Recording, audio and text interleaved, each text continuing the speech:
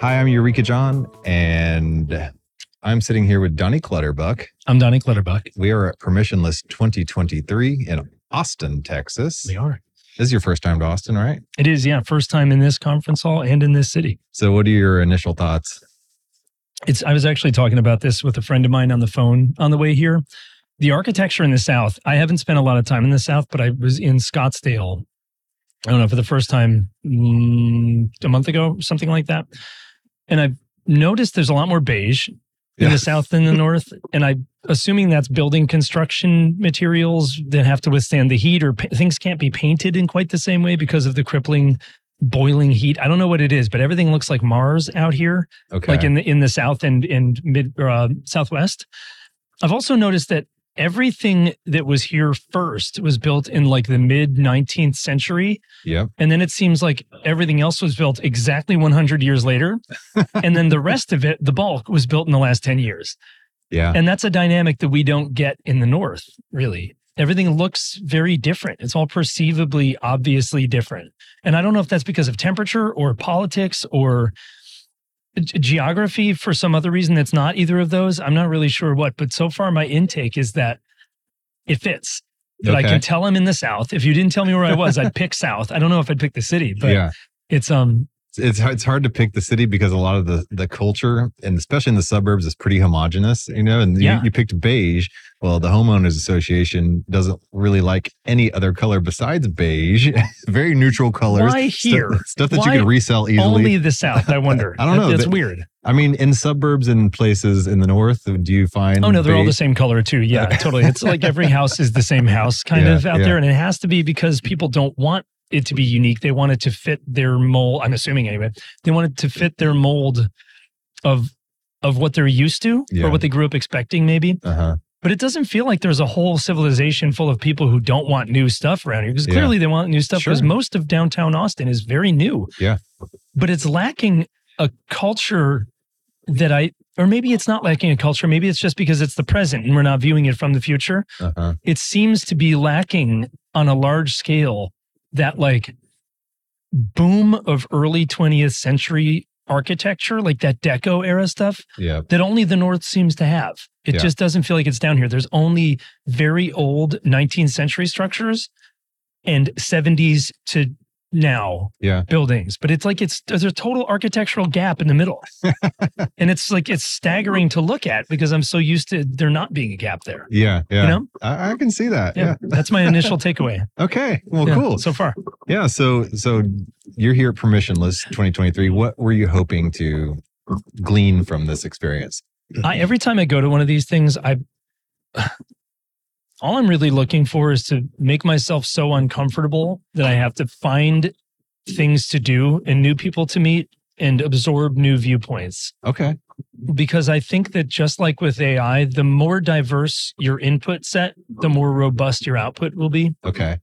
And anyone who only operates in DeFi or only operates in NFTs or only operates in, decentralized identity is going to be confined within that by not having the context that lays outside of it. So this is a DeFi conference, right? Yeah. So I didn't even know that when I signed up for it. I just heard Humpty talking about it and was like, I'll go. Sure. He's going, I'll go. It sounds like the other guys are going too. Yeah. And I like that I get to just sit in a conference hall and get lunch and have strangers sit with me and talk to me about things I either happen to also be interested in or things I never knew I wanted to be. Okay. So I think it's a way of increasing my scope. So you kind of just came here as a blank slate to be a perpetual student. Always. Okay. With everything, pretty much. I don't see the point I don't want to go do the same thing I've done ever. Sure. I would like, if I if I end up doing the same thing I've done, I would like for it to be in, newly expressive ways, I guess. So I've been to conferences before, but not this conference in this place. Okay. With these people. All right. And you just got off the phone on the Twitter space with your show, Don't Say NFT, which is a show based around ordinals and the Bitcoin ecosystem for the most part. This is a very Ethereum-centric conference. Yeah. Do you feel like there's kind of a clash or something you can learn or? Both. Yeah. I don't have an agenda. I found myself really involved in ordinals, but I only respected, you know how like when you first get into crypto, you start reading on like Reddit or you join a whole bunch of Discord servers for tokens and you're like shooting the breeze with the people in there. All the people who have been in it for a long time say that a well-diversified portfolio, if you're to have one, is like 80% Bitcoin, 15% sub, or, like alts, and then like 5% garbage. if you want to do that, or some number like that. Everybody has a different number. I never took it seriously. I never held Bitcoin. I never really understood why I'd want to, because it seemed like it was already there being sturdy and successful, and it didn't really need me. Not that I need to be needed, but like, I don't know, I found it much more interesting to dive into very, very small alt chains and layer twos for the first 2 or 3 years that I was doing this. And I put a majority of my money into like 50 or 60 very sub alts for years. And all I did was read about those companies and what they were trying to do. And then I climbed the ladder up to Ethereum and Solana and engaged mostly in NFTs. And that's how I learned about those ecosystems. And that led me to ordinals eventually. So it's not like I've left anything I was doing before. I've just aggregated all of the knowledge that I could from every ecosystem prior. And just because I don't engage fully in any Ethereum ecosystems doesn't mean I don't see the value in it. Because I very much do. And I want to be a part of DAOs, and I want to see how DAOs are growing on Ethereum. And Ethereum is the home of those types of processes and items. It seems like if you are to, it's difficult to even concisely say. Used to view Bitcoin as property. And I think the SEC does too. And I used to view every other chain outside of that as software. And I thought Ethereum was the only chain that didn't have can we swear on this? Yeah, go ahead. Shitcoin. Ethereum That's not even a swear word anymore. Good. It's just a matter of fact. Just, I don't know. It's just like family friendly. Sorry, everybody out there. Ethereum was the only, and although there are shitcoins hosted on Ethereum, Ethereum was the only network that didn't have its own token that is a native shitcoin. And I say this because Ethereum's value is not inflated fully speculatively, because you need it for gas fees. You always have. So people have to buy Ethereum to interact. The amount of Solana you have to buy to interact on Solana is negligible. And so with pretty much every other ecosystem, right? Because they're trying for efficiency, which I get and I respect. But you don't need the token. You need such a small amount of the token that the token basically doesn't need to exist. So I thought for a long time that Ethereum and Bitcoin were the only non-shit coins. And I don't mean that other things aren't good software. I just mean to say that the token value doesn't necessarily correlate with the use of the system in any other capacity outside of Bitcoin and Ethereum. So I've begun to take those two much more seriously than the others, despite the others being great software. I'm just not quite as interested in them anymore. I don't know why. Maybe I just feel like I dug really deep, didn't find enough, cut my losses, and moved on.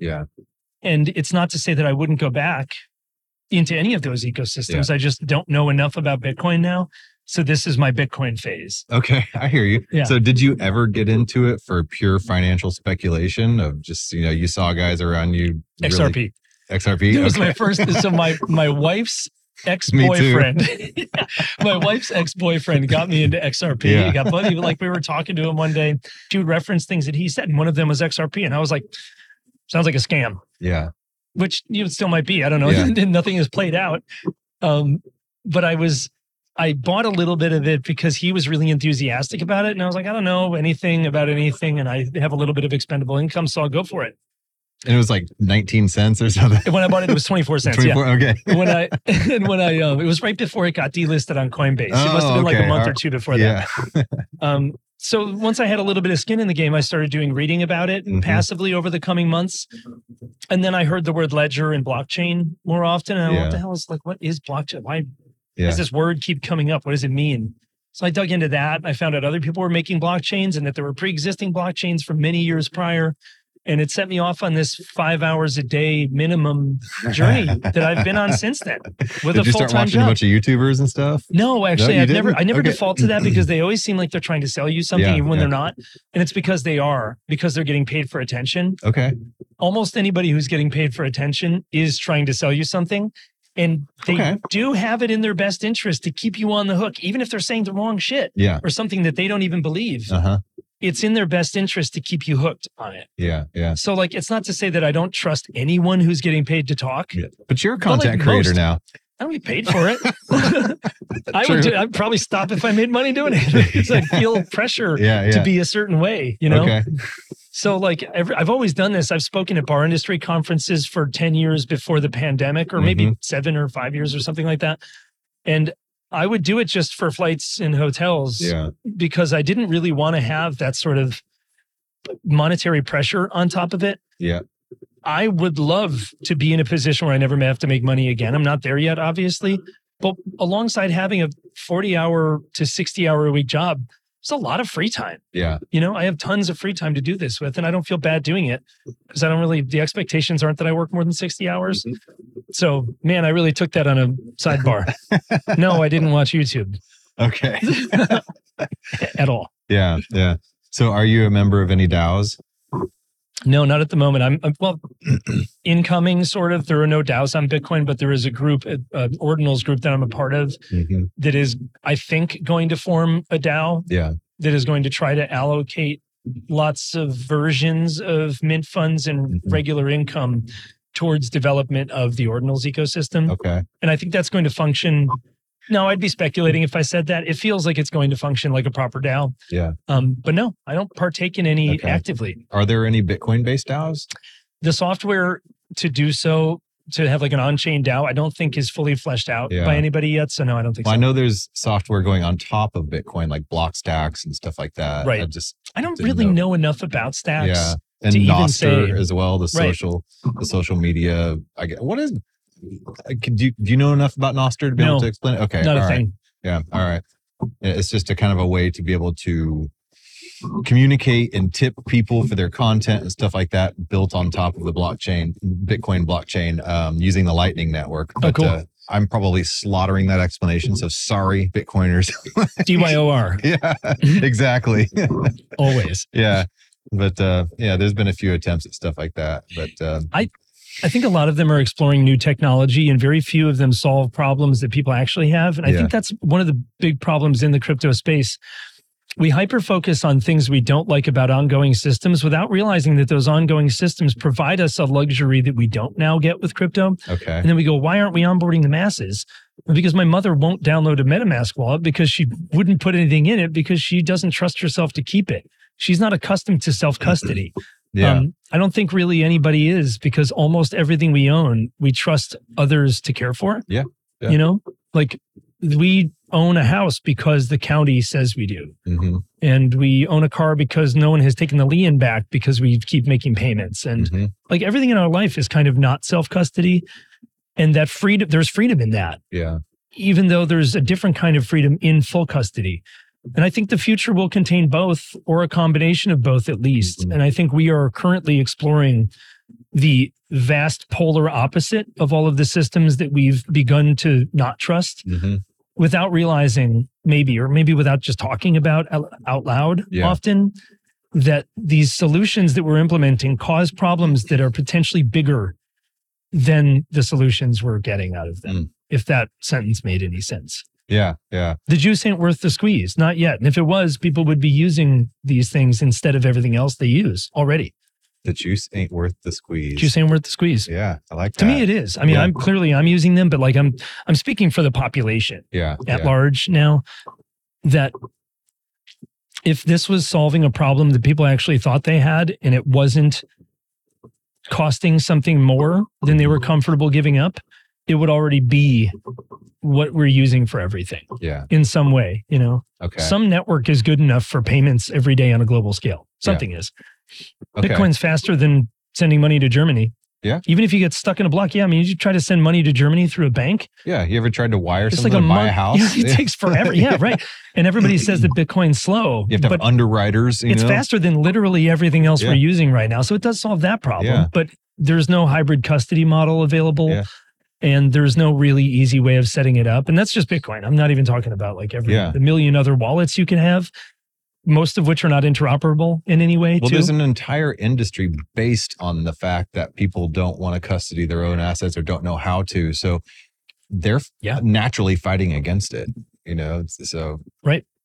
underwriters, for example, it's in their best interest. It's in their best interest to fight against it. But wasn't it also in accountants' best interest to fight against Microsoft Excel, and orchestra's best interest to fight against the synthesizer or, Pro Tools or Logic or something like that, those software instruments that do a percentage of the job that the real kind of super expensive professional could do.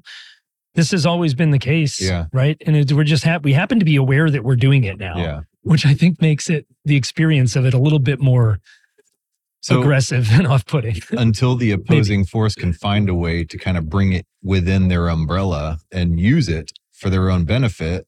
Like, we have this CBDC coming into play. They're using blockchain instead of fighting it to say, okay, we like cryptocurrency now, but we're going to centralize it. I think either we were going to offer this from our side, whatever, the force, the light side of the force, Luke side, not the Vader side. Yeah.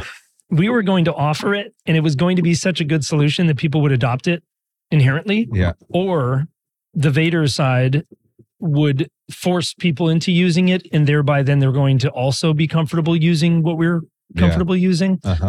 And it feels like people, the decision people make, humans make, people is the singular for a group, not the plural for persons. And I beat myself up every time I say it, but that's just modern, that's how we use it. So people is now the plural of persons.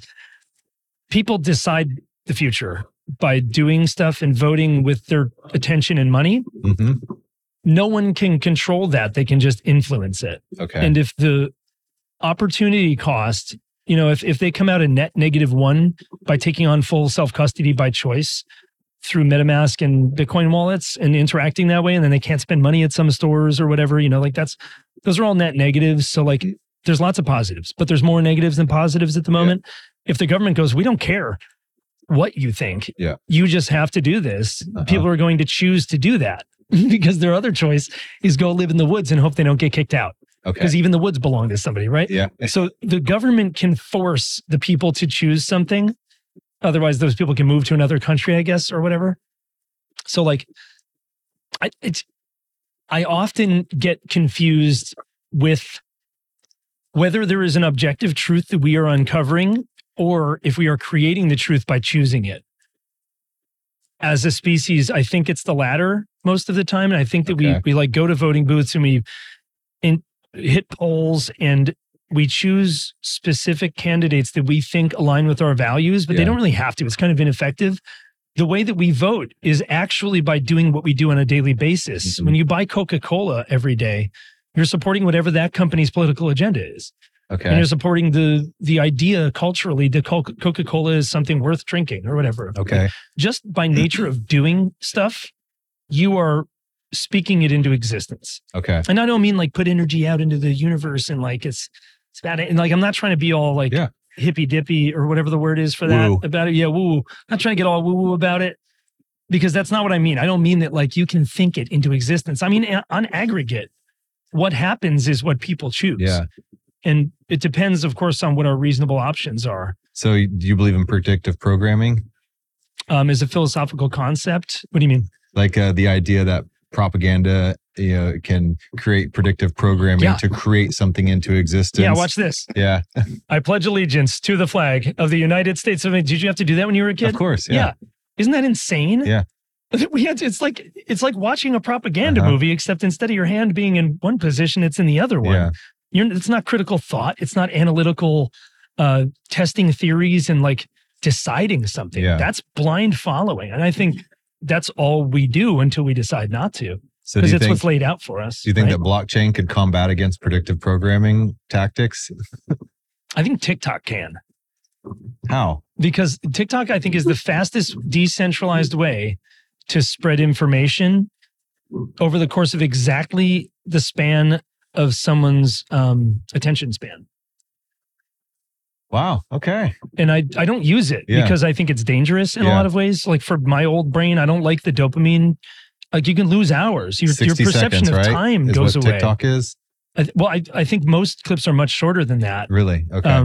60 seconds is probably an upward limit. I don't even know, honestly. I know from what I've read, the human attention span has been 1.8 seconds or somewhere thereabout, like depending on who you ask, since we've been human. Yeah. And it's been beneficial to do that because if you're like building a fire in the middle of the woods and you're focused on it for an hour, you're going to get eaten or killed by a neighboring tribe. So you have to be like you can look at the thing for 1.8 seconds, just long enough to like accomplish a task and glance up. Yeah. And then make sure you're still alive. Yeah. I think that's cooked into us, but we haven't found ways to exploit it until now. We haven't really gone down the rabbit hole far enough to be like, how much can we digest? And how quickly can we do it? I think we found it. And I think information is spreading, whether true or false or whatever true or false even mean at this point. I'm not here to judge the content, but the method of delivery and addition, I guess, like, input and output is unprecedented. Okay. So I think that's the way. I think that if we're to be, it's a different kind of indoctrination. Maybe it's like a decentralized indoctrination because everyone's watching the same thing that they all chose instead of the same thing that they didn't choose. Well, you have like the Hollywood budgets, and look at how many apocalyptic movies have come out of Hollywood in the past like 30 years. Like so many. And it's like they're pushing this predictive programming message. Yep. So when you're talking about like inscriptions on Bitcoin and stuff like that, it's a way of creating some kind of permanent fixture, something that does not change, that no matter how much predictive programming somebody could get, they could always refer back to this source of truth. Isn't that what we're always looking for? Some objective source of solid truth. What is real? Yeah. The question, if you're a video game character in an Xbox, where are you? Okay. You're like not anywhere, kind of. Yeah, you're in the metaverse. Yeah, you exist for as long as the Xbox is on, but you can't really point to where it is correctly. Like, I don't mean the player can't. Like the actual character that is being played maybe doesn't know that and thinks they are geographically located and that time is passing. Yeah. But in reality, it's not in reality. So wherever reality, I don't even know what objective truth would be. The things we can agree on all at the same time, except for a few presumably broken outliers, like this table's here. Yeah. I can knock on it. You and I are sitting at it. Yeah. As long as you're real, which I think you are. Know, man. From my perspective, you're real. That wasn't a microdose. From your perspective, I'm real. But dreams often feel like this too, where like everything feels perfectly real. And I wake up feeling the way I felt in the dream because everything that happened seems like it did. So when I try to come across what is objective truth, I can't even make a standpoint about it. So when we say something is immutable and referenceable, it just means that someone said it or thought it, and now that's there. Okay. And I don't know if attributing good or bad or right or wrong is even appropriate to do or logically worth doing. Yeah. Because it requires an observer. And if it requires an observer, that observer has a standpoint. Okay. And, like some people think lions shouldn't eat gazelles. I think lions would beg to differ. Yeah. They need to eat, right? But I don't like watching it. So I think it's wrong. Okay. Something can't be both right and wrong. And I think everything is to someone. So what is objective truth? I think that using blockchain technology, we have the ability to maybe come the closest we ever have to what an specifically ethical, I guess, what an ethical, moral, objective framework might look like simply by aggregating the thoughts and speeches and data that every human since its inception has ever said. Yeah. And I think when you do that, you come to what, there's what he said and what she said, and somewhere in the middle lies the truth, right? So if you aggregate 8 billion voices over and over again every 40 years when there's a new 8 billion people on the planet, you might actually come to what would be considered the closest we could get to an objective moral framework. So if you had what he said and what she said, both on the blockchain as, objective evidence out there. That they said it. Then it's both yes and no.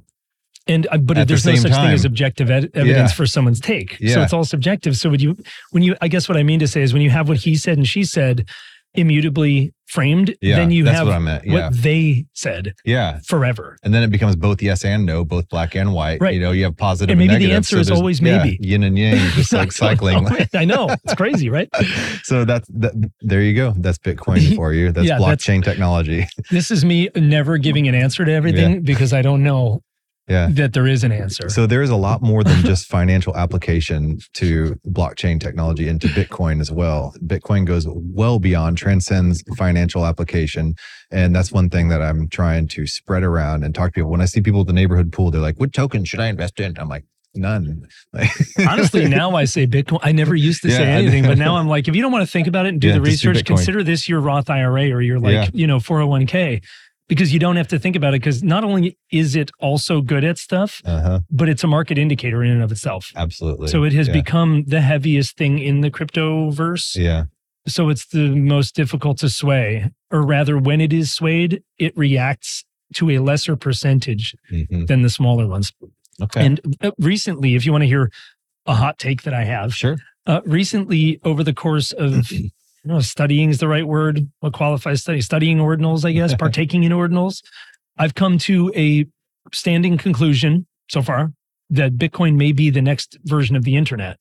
Okay. I can absolutely agree with that. Yeah. Yeah.